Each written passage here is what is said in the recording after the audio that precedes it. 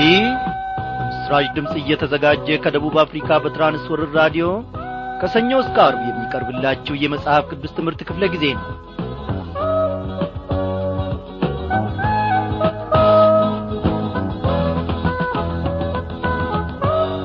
እንደምናመሻችሁ በጌታ የተወደዳችሁ ክቡራን አድማጮቼ፣ እያላችሁበት ስፍራ ሆናችሁ በዚህን ሰዓት ኖ ሰላምታችንን እንደምትቀበሉ ለሰላምታችንም ማጸፌታን እንደምትሰጡ እኛ እናምናለን። እግዚአብሔር ይባርካችሁ። በዛሬው ምሽት ክፍለ ጊዜ ጥናታችን ተከታታዩን የትንቢተ ሚክያስ መጽሐፍን ጥናታችንን እንቀጥላለን ማለት ነው። እግዚአብሔር አምላካችን ምንም አንዳች ነገርን ሳያጎልብን እየመገበንና እያስተማረን ኖ ለዚህች ለተወደደች ምሽት ደግሞ ደርሰናል።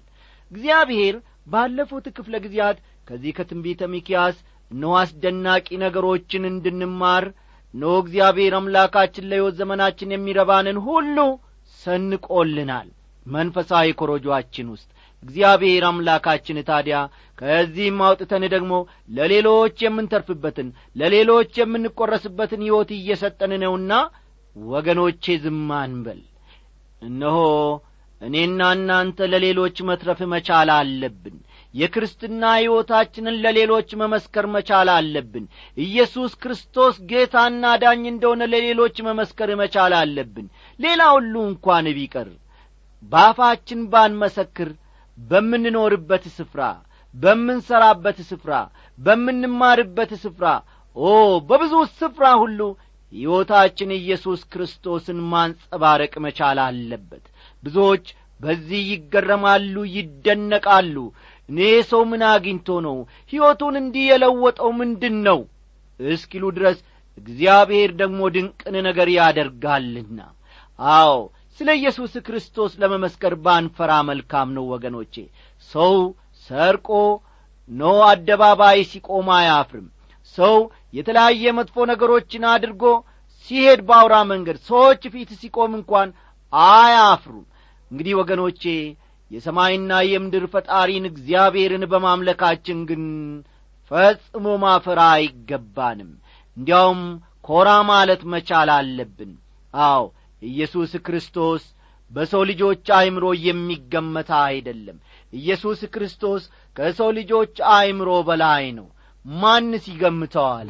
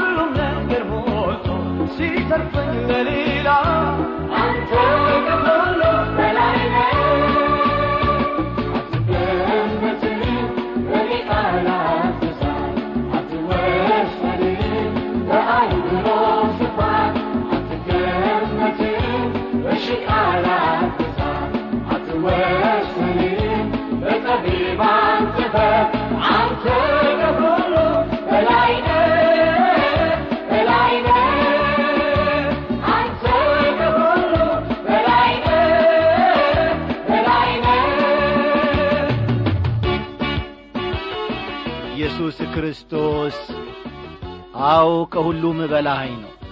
እናመስግነው። እግዚአብሔር አባታችን ሆይ ባለፉት ጊዜያት ሁሉ ተናገርከን፣ አስተማርከን፣ ጠገንከን። እግዚአብሔር አምላካችን መከርከን። ለመውደቅ ስንፍገመገም እንዳንወድቅ ደግሞ እጆችህ ደገፉን፣ ክንዶችህ ደገፉን። በዘላለም እጆች በዘላለም ክንዶች እጅ እግዚአብሔር ሆይ መውደቅ ምንኛ ያምራል። እግዚአብሔር ሆይ ከዓለም ግሳንግስ ውብ ነው ከተባለው፣ ድንቅ ነው ከተባለው፣ ነገር ግን ከሚያረጀው ወረቱ ከሚያልፈው ነገር እግዚአብሔር ሆይ ጋር መጣበቅ ይልቅ ከአንተ ጋር መጣበቅ፣ ከአንተ እጅ መውደቅ ይሻላል። አቤቱ ጌታችን ሆይ በዚህች ሰዓት ደግሞ በእውነት ነፍሳችንን ልባችንን ወደ አንተ አንስተን እንጸልያለን። ድንቅ የሆንክ አምላካችን ሆይ ተመልከተን። ወገኖቼ በዚህን ሰዓት በምን አይነት ሁኔታ እንዳሉ እኔ አላውቅም። አንድ ላይ ተሰባስበው አንተን ለማምለክ የቀረቡ ሊኖሩ ይችላሉ። ለብቻቸው ቁጭ ብሎ አንተን የሚያዳምጡ ሊኖሩ ይችላሉ። እግዚአብሔር አምላኬ ሆይ ከጎረቤት ተጠራርተው አንድ ላይ በመሆን ደግሞ ቃልህን የሚያደምጡ ሊኖሩ ይችላሉ። በጦር ሜዳ ግንባር የአገርን ግዳጅ በመወጣት ራዲዮናቸውን ይዘው ቁጭ በማለት አንተን ተስፋ የሚያደርጉ የሚጠባበቁ ሊኖሩ ይችላሉ። በማረሚያ ቤትም እንዲሁ አንድ ላይ በመሰባሰብ እግዚአብሔር አምላኬ ሆይ በሚመችም ሆነ በማይመች ሁኔታ አንተን ተስፋ የሚያደርጉ አሉ። ሁሉንም ጌታዬ ሆይ እንዳመጣጡ ትመለከታለህና ስምህን ለዘላለም እባርካለሁ። እግዚአብሔር አባቴና አምላኬ ሆይ እኔና ወንድሜ ያለማየውን በምን አይነት ሁኔታ በፊትህ እንዳለን አሁን በዚህን ሰዓት ትመለከተናለህ። እግዚአብሔር ሆይ ስለዚህ ሁሉ ክብር የተመስገን። ከልባችን ከኩላሊታችን አልፈ እስከ አጥንታችን ፍላጭ ድረስ ያለውን ሐሳባችንን ስለምትመረምር ስምህ ለዘላለም የተመሰገነ ይሁን። ጌታ እግዚአብሔር አምላካችን ሆይ አንተን ማንም አይመስልህም። ዳርቻና ወሰን ፈጽሞ ጌታዬ ሆይ ከልሎ አይመልሱህም። እግዚአብሔር ሆይ ከእናስካ አይባልልህም። ስለዚህ አንተ ከዘመናት በፊት ነህ፣ ወደፊትም ትኖራለህ፣ አሁንም አለ። እግዚአብሔር አባታችን ሆይ ነፍሳችን አንተን በመደገፏ አንተን በማወቋ ደስ ተሰኝታለችና ክብር ክብር ክብር ለስምህ ይሁን። በዚህ ሰዓት እግዚአብሔር አምላካችን ሆይ በመካከላችን ደግሞ ከወትሮ በበለጠ ሁኔታ ተገኝተ ድንቅ ቃልን እንድታስተምረን እንድትናገረን የመንግሥተ ሰማያትን ምስጢር ሁሉ በጌታ መንፈስ ቅዱስ አስተማሪነት ገላልጠ እንድትናገረን በዚህ ሰዓት ወደ አንተ እንጣራለን። ጸሎታችን ጩኸታችን እግዚአብሔር አምላኬ ሆይ በጸባዖት ባንተ ፊት ናት። በዚህን ጊዜ መቅደስህን ጥሳ ገብታለች። ስለዚህም ደግሞ ባሪያዎች እጅግ አድርገን እናመሰግንሃለን። አገራችንን፣ ወገኖቻችንን፣ ምድራችንን፣ ቡቃያውንም ሁሉ ስለተመለከትክ እጅግ አድርገን እናመሰግንሃለን። እግዚአብሔር አባቴና አምላኬ ሆይ እንግዲህ በቀረው የሕይወታችን ዘመን ለሌሎች የምንኖርበትን ለሌሎች የምንተርፍበትን ሕይወት እንድትሰጠን እግዚአብሔር ሆይ እንለምንሃለን። ይህንን ሁሉ ጌታዬ ሆይ ስለ ሰማህን ክብር ተመስገን። ትንሣኤና ሕይወት በሆነው በጌታችን በኢየሱስ ክርስቶስ ያው ስም አሜን።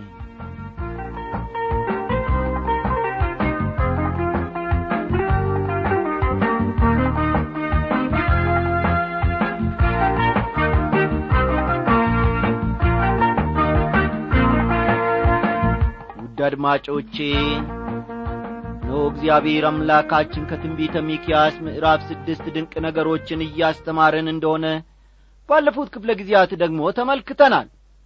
የእግዚአብሔር ማዳን ምን እንደሆነች ከእግዚአብሔር ማዳን አኳያም ደግሞ የቀረበውን የንስሐ ጥሪ አንድ በአንድ ስንመለከት ነበረ። እግዚአብሔር አምላካችን ለዘላለም የተመሰገነ ይሁን።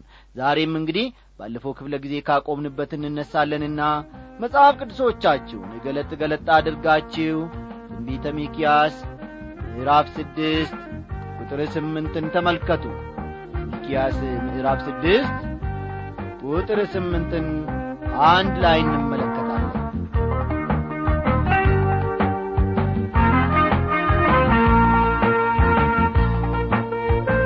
ሰው ሆይ በማለት ይጀምራል። ሰው ሆይ መልካሙን ነግሮሃል፣ እግዚአብሔርም ካንተ ዘንድ የሚሻው ምንድነው? ፍርድን ታደርግ ዘንድ ምሕረትንም ትወድ ዘንድ ከአምላክህም ጋር በትሕትና ትሄድ ዘንድ አይደለምን ይላል።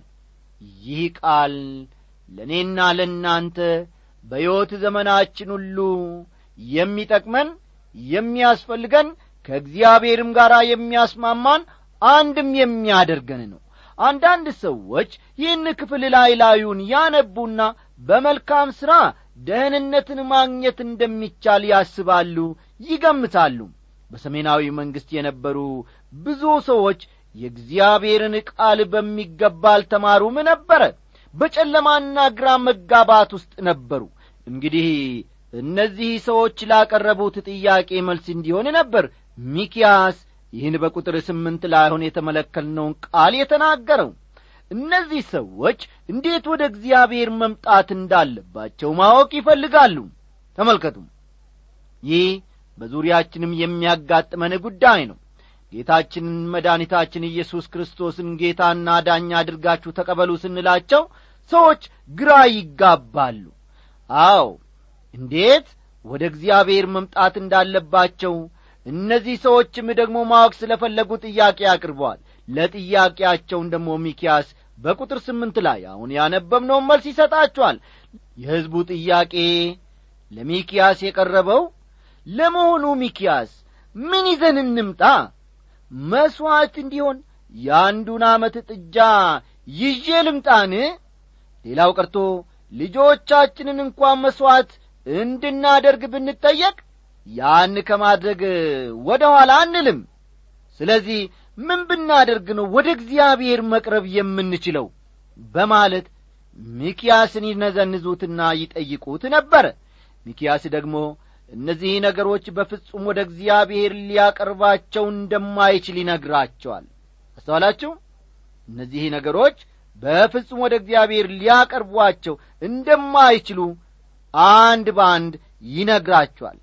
የሕይወት ለውጥ የሌለበት ውጫዊና ሃይማኖታዊ ሥርዓት ሰውን ወደ እግዚአብሔር አያቀርበውም። እውነቴን ነው የምላችሁ። የእግዚአብሔር ቃል ደግሞ በትክክል የሚያረጋግጠው ይህንን ነው። እግዚአብሔርን ደስ ለማሰኘት ስንል ኮርማ በሬ፣ ወይፈኑን፣ በጉን እንዲሁም ደግሞ የወርቅ ዣንጥላ፣ ሻማ እንዲሁም ከርቤ፣ ዕጣን ይዘን ወደሱ ብንቀርብ ይህ ፈጽሞ ሃይማኖታዊ ሥርዓት እንጂ ሰውን ወደ እግዚአብሔር አያቀርብም። ተመልከቱ፣ የሕይወት ለውጥ የሌለበት ውጫዊና አሁን የጠቃቀስኳቸው እነዚህ ሁሉ ሃይማኖታዊ ሥርዓቶች ሰውን ወደ እግዚአብሔር አያቀርቡም። የሰው ልጅ በእግዚአብሔር ፊት ተቀባይነት እንዲኖረው ከተፈለገ ይህንን አስተውሉ። የሰው ልጅ በእግዚአብሔር ፊት ተቀባይነት እንዲኖረው ከተፈለገ በመጀመሪያ ደረጃ ዳግም መወለድ አለበት። ይህ ነው አስፈላጊው ነገር። ሌላው ግን ሃይማኖታዊ ሥርዓት ነው ወገኖቼ። አስተዋላችሁ? አንድ ሰው ሕይወቱ እንዲለወጥ በእግዚአብሔርም ፊት ተቀባይነት እንዲኖረው ከተፈለገ ዳግም መወለድ መቻል አለበት። እግዚአብሔር የጸጋ ሥራውን በሕይወቱ ማከናወን አለበት። በቃ ምንም የምንደምርበት ምንም የምንቀንስበት ነገር የለም። እኔና እናንተ ዳግም ካልተወለድን በስተቀር በእግዚአብሔር ፊት ተቀባይነታችን አጠራጣሪ ነው። ሰው ሆይ መልካሙን ነግሮሃል ይላል ቃሉ። በመጀመሪያ ደረጃ መልእክቱ ለሰው ሁሉ ነው የቀረበው። ይህ መልእክት ለገሊትና ለገሌ ሳይባል ለሰው ሁሉ የቀረበ ነው። በየትኛውም ዘመንና አገር ያሉ የሰው ልጆችን በሙሉ ይመለከታል። እግዚአብሔር ከሰዎች 3 ነገሮችን ይፈልጋል። ተመልከቱ፣ እግዚአብሔር ከኔና ከናንተ ወይም ከማንኛችንም 3 ነገሮችን ይፈልጋል። አንደኛ በቃል ውስጥ እንደተመለከትነው ፍርድን ታደርግ ዘንድ የሚል ነው። ይህም ማለት ጻድቅ መሆን አለብህ። በእግዚአብሔር ፊት ይዘህ የምትቀርበው ጽድቅ ሊኖርህ ይገባል ማለቱ ነው። ፍርድን ታደርግ ዘንድ ይላል። ይህ የመጀመሪያው ነጥብ ነው። ከሰዎች ጋር በሚኖርህ ግንኙነት ሁሉ ግልጽና እውነተኛ መሆን አለብህ ማለት ነው። ሁለተኛ ነጥብ ምሕረትንም ትወድ ዘንድ ይላል። እነዚህ ነጥቦች እግዚአብሔር በሚክያስ በኩል ለሕዝቡ ሰጥቷል። ለኔና ለናንተም ዛሬ ያስፈልጋሉ። ምሕረትንም ትወድ ዘንድ ይላል። ከእግዚአብሔር ዘንድ ምሕረት ሲደረግልህ ደስ የምትሰኘውን ያክል አንተም ለሌሎች ምሕረት የምታደርግ መሆን አለብህ ማለቱ ነው። መልካም። ሦስተኛው ነጥብ ደግሞ ከአምላክህ ጋር በትሕትና ትሄድ ዘንድ ይላል። ከአምላክህ ጋር በትሕትና ትሄድ ዘንድ ይላል። ወገኖቼ እነዚህን ነገሮች በራሳችሁ ጥረት መፈጸም እንደምትችሉ ታስቡ ይሆንን? ያለ እግዚአብሔር እርዳታ ብቻችሁን እነዚህን ነገሮች ማድረግ የምትችሉ መስሎስ ይታያችኋልን? አዎን እንችላለን የምንል ከሆነ ከፍተኛ ስህተት ፈጽመናል ማለት ነው። በመጀመሪያ ደረጃ እነዚህ ነገሮች የመንፈስ ቅዱስ ፍሬዎች እንጂ የሰው መልካም ሥራ ውጤቶች አይደሉም። አስተውሉ። እነዚህ ነገሮች የመንፈስ ቅዱስ ፍሬዎች እንጂ የኔና የናንተ መልካም ሥራ ውጤቶች አይደሉም። የመንፈስ ፍሬ ግን ይላል ቃሉ ፍቅር፣ ደስታ፣ ሰላም፣ ትዕግስት፣ ቸርነት፣ በጎነት፣ እምነት፣ የውሃት፣ ራስን መግዛት ነው ይላል። ገላትያ ምዕራፍ 5 ቁጥር 22 እና 23ን ይመለከቷል። እስቲ ይህን በተመለከተ ሐዋርያው ጳውሎስ የሚለውን ቃል ደግሞ እናንብብ። እንደ ሥጋ ፈቃድ የሚኖሩ የሥጋን ነገር ያስባሉና እንደ መንፈስ ፈቃድ የሚኖሩ ግን የመንፈስን ነገር ያስባሉና ይላል። ስለ ሥጋ ማሰብ ሞት ነውና ስለ መንፈስ ማሰብ ግን ይላል ቀጠል ያደርግና ሕይወትና ሰላም ነው። ስለ ሥጋ ማሰብ በእግዚአብሔር ዘንድ ጥል ነውና ለእግዚአብሔር ሕግ አይገዛምና መገዛትም ተስኖታል። በሥጋ ያሉትም እግዚአብሔርን ደስ ሊያሰኙት አይችሉም። እናንተ ግን የእግዚአብሔር መንፈስ በእናንተ ዘንድ ቢኖር በመንፈስ እንጂ በሥጋ አይደላችሁም ይላል። ሮሜ ምዕራፍ 8 ከቁጥር 5 እስከ 9 ያለውን ይመለከቷል። ሮሜ 8 ከቁጥር 5 እስከ 9 ከላይ የተመለከትነውን ክፍል ግንዛቤ ውስጥ በማስገባት የእግዚአብሔር መንፈስ በእኔ ውስጥ መኖር የሚችለው እንዴት ነው በማለት ራሳችንን እንጠይቅ። ጌታ ኢየሱስ ክርስቶስ ሲያስተምር ዳግመኛ ልትወለዱ ያስፈልጋችኋል ብሏል። ክርስቶስን በመቀበል ዳግመኛ ወገኖቼ እኔና እናንተ መወለድ አለብን ማለት ነው። በኢየሱስ ክርስቶስ ያልተወለድን ከሆነ ተመልከቱ፣ በኢየሱስ ክርስቶስ አምነን ዳግመኛ ያልተወለድን እንደሆነ በዚህች ምሽት ይህ ራዲዮ ለማዳመጥ ለመጀመሪያ ጊዜ እየቀረብኩ ወንድሜ ወይም እህቴ ወይም እናቴ ወይም አባቴ ዳግመኛ ልትወለዱ ያስፈልጋችኋል። ይህ ያበበ ቃል ሳይሆን የአምላካችን ቃል ነው። ክርስቶስን በመቀበል ዳግመኛ መወለድ መቻል አለብን። ጌታ ኢየሱስ ክርስቶስ መድኃኔ ዓለም ምን አለ? ለተቀበሉት ሁሉ ግን በስሙ ለሚያምኑት የእግዚአብሔር ልጆች የሆኑ ዘንድ ሥልጣንን ሰጣቸው ይላል። ዮሐንስ ምዕራፍ 1 ቁጥር 12ን ተመልከቱ። የዮሐንስ ወንጌል ምዕራፍ 1 ቁጥር 12 እነዚህን እግዚአብሔር ከሕዝቡ የሚጠብቃቸውን ነገሮች ከዘረዘረ በኋላ ደግሞ ሚክያስ ከሚጠበቅባቸው በታች በጣም ዝቅ ብሎ መገኘታቸውን ማለትም የሚጠበቅባቸውን አሟልተው እንዳልተገኙ ይነግራቸዋል። በቁጥር 9 ላይ የእግዚአብሔር ድምፅ ከተማይቷን ይጠራታል፣ ስምህን መፍራት ጥበብ ነው፣ የመቅሰፍትን በትር እርሱንም ያዘጋጀ ማን እንደሆነ ስሙ ይላል። የእግዚአብሔርም ድምፅ ከተማይቱን ይጠራታል ይላል። ሚክያስ መልእክቱን ያቀረበው ለከተማ ሰዎች ወይም በከተማ ዙሪያ ለሚኖሩ ሰዎች ነው። ስለ ከተማና ስለ ከተማ ሕይወት ካጻጻፉ መመልከት ይቻላል። የተማረና ብዙ ነገሮችንም የሚያውቅ ይመስላል። ትዝ ይላችሁ ከሆነ ነቢዩ አሞጽ ስለ ራሱ ሲናገር እኔ ዋርካ ለቃሚና ላሞች ጠባቂ እንጂ ነብይ አይደለሁም አለ። ስለ ከተማ ሕይወት ጨርሶ ግንዛቤ የሌለኝ ተራ ገጠሬ ነኝ ብሎ ነበር አሞጽ። አሞጽና ሚክያስን ስናወዳድር በመካከላቸው ከፍተኛ ልዩነት መኖሩን እንመለከታለን። ሆኖም አሞጽ የእግዚአብሔር ሰው ነበር፣ ሚክያስም እንዲሁ ወገኖቼ የእግዚአብሔር ሰው ነበር። የመክሰፍትን በትር እርሱንም ያዘጋጀ ማን እንደሆነ ስሙ ይላቸዋል። በትር ፍርድን ይወክላል። አስተውሉ፣ በትር ፍርድን ይወክላል። ከመጽሐፈ መዝሙር በብረት በትር ትጠብቃቸዋለህ፣ እንደ ሸክላ ሰሪ ቃም ትቀጠቅጣቸዋለህ ይላል። መዝሙር 2 ቁጥር 9። መዝሙር 2 ቁጥር 9ን ተመልከቱ። በትር የእግዚአብሔርን ፍርድ ያመለክታል። ፍርድ ወደ ሕዝቡ እየመጣ ነው። ስለዚህም አስተዋይ ሰው ማለትም እግዚአብሔርን የሚያምን ሁሉ ፍርድ እየመጣ መሆኑን ተገንዝቦ በፈርሃ እግዚአብሔር ይኖራል ማለት ነው። የእግዚአብሔር ድምጽ ይጣራል፣ ስለሚመጣውም ፍርድ ያመለክታል። ቁጥር 10 በውኑ በኀጢአተኛ ቤት የኀጢአት መዝገብ የተጸየፈው ውሸተኛ መስፈሪያ ገና አለ ይሆንን ይላል። የኀጢአት መዝገብ የሚለው ያለ አግባብ ያካበቱትን ሀብትና ንብረትን ያመለክታል። አለፍ በሉና ቁጥር 11ን ተመልከቱ። በአባይ ሚዛንና በከረጢት ባለ በተንኰል መመዘኛ ንጹሕ ሆናለውን ይላል።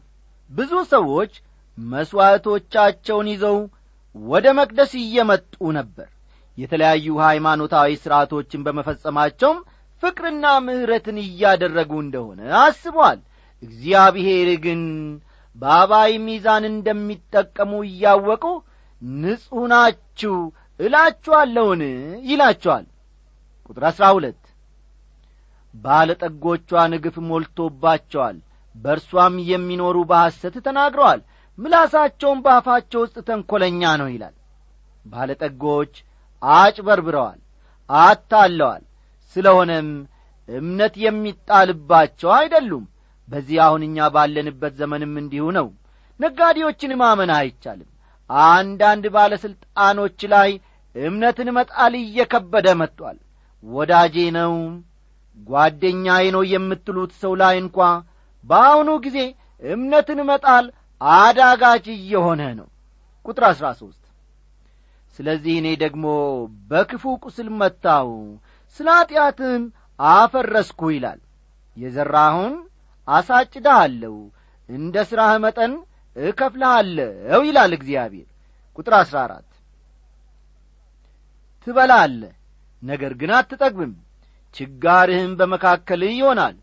ትወሰዳለህ፣ ነገር ግን አታድንም፣ የምታድነውንም ለሰይፍ እሰጣለሁ ይላል። እስካሁን ያፈራኸውና ያከማቸው ከእንግዲህ ወዲህ እርካታ አይሰጥህም። የቱንም ያክል በብዛት ብታጠራቅምም ከችጋር አያድንህም። ሀብትና ቅርሴን ወደ ሌላ አገር አዛውራለሁ ብትል እንኳ ጠላት እጅ ስለሚወድቅ ምንም አይጠቅምህም ይለዋል። አሁን ደግሞ የዛሬው የመጨረሻ ክፍላችን የሆነውን ቁጥር 15ን እናነባለን። ትዘራለህ፣ ነገር ግን አታጭድም፣ ወይራውንም ትጨምቃለህ፣ ነገር ግን ዘይቱን አትቀባም፣ ወይኑንም ትጨምቃለህ፣ ነገር ግን የወይን ጠጁን አትጠጣም ይላል። ይህ እንግዲህ የዛሬው ምሽት ክፍላችን የመጨረሻው ነው ማለት ነው። ጠላት ከገዛ ምድራቸው ይወስዳቸዋል፣ በስደት ወደ አሦር ምድር ያግዛቸዋል፣ እግዚአብሔር ከምድራቸው ይነቅላቸዋል። ይሁን እንጂ ይህን የሚያደርገው ቀስ በቀስ ስለሆነ ወደ እርሱ ለመመለስ በቂ ጊዜ ነበራቸው። ወደ እርሱ ቢመለሱ ኖሮ ይቅር ይላቸው ነበር። ከሚከተለው ምዕራፍ ደግሞ በስፋት እግዚአብሔር የሚያደርገውን በሚቀጥለው ክፍለ ጊዜ ጥናታችን አብረን እንመለከታለን። እንግዲህ ወገኖቼ የዛሬውን ትምህርታችንን እዚህ ላይ ያጠናቀቅን። እግዚአብሔር በሰው ልጆች ሕይወት ውስጥ ድንቅን ምን ጊዜ መስራትን አላቆምም አያቆምም። ነገም ዛሬም ቢሆን በሕይወታችን ውስጥ እግዚአብሔር ሐሳቡን ማከናወን ወደ ኋላ አይልም። እግዚአብሔር ለዘላለም እየተመሰገነ ይሁን። ጻፉልን፣ ጸልዩልን። ደህና ደሩ። በምሕረት ብዛት እየደገፍከኝ ጋሻ ሆነህልኝ ለዚያ ደረስከኝ። በምሕረት ብዛት እየደገፍከኝ ጋሻ ሆነህልኝ ለዚያ ደረስከኝ። በምሕረት ብዛት እየደገፍከኝ ጋሻ ሆነህልኝ ለዚያ ደረስከኝ።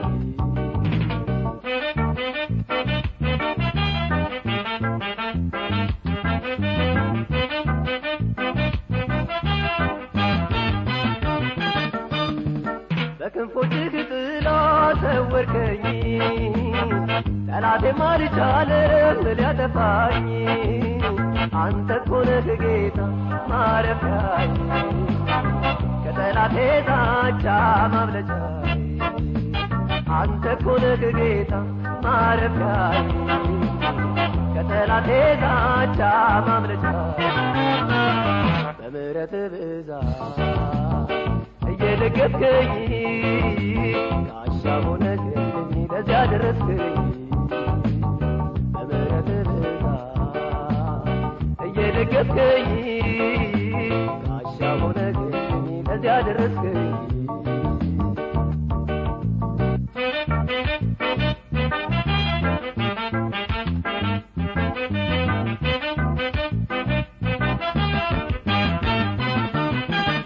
የሲኦል አድመኞች ሲዝቱብኝ፣ ምክንያትን ፈልገው ሲማማሉብኝ፣ ጋሻ ሆነኸኛል መከለያ። ዛሬም ቆሜያለሁኝ ሃሌሉያ፣ ጋሻ ሆነኸኛል መከለያ። ዛሬም ቆሜያለሁኝ ሃሌሉያ። በምሕረት ብዛት እየደገፍከኝ ጋሻ ሆነህልኝ ለዚያ ደረስከኝ። በምሕረት ብዛት እየደገፍከኝ ጋሻ ሆነህልኝ ለዚያ ደረስከኝ።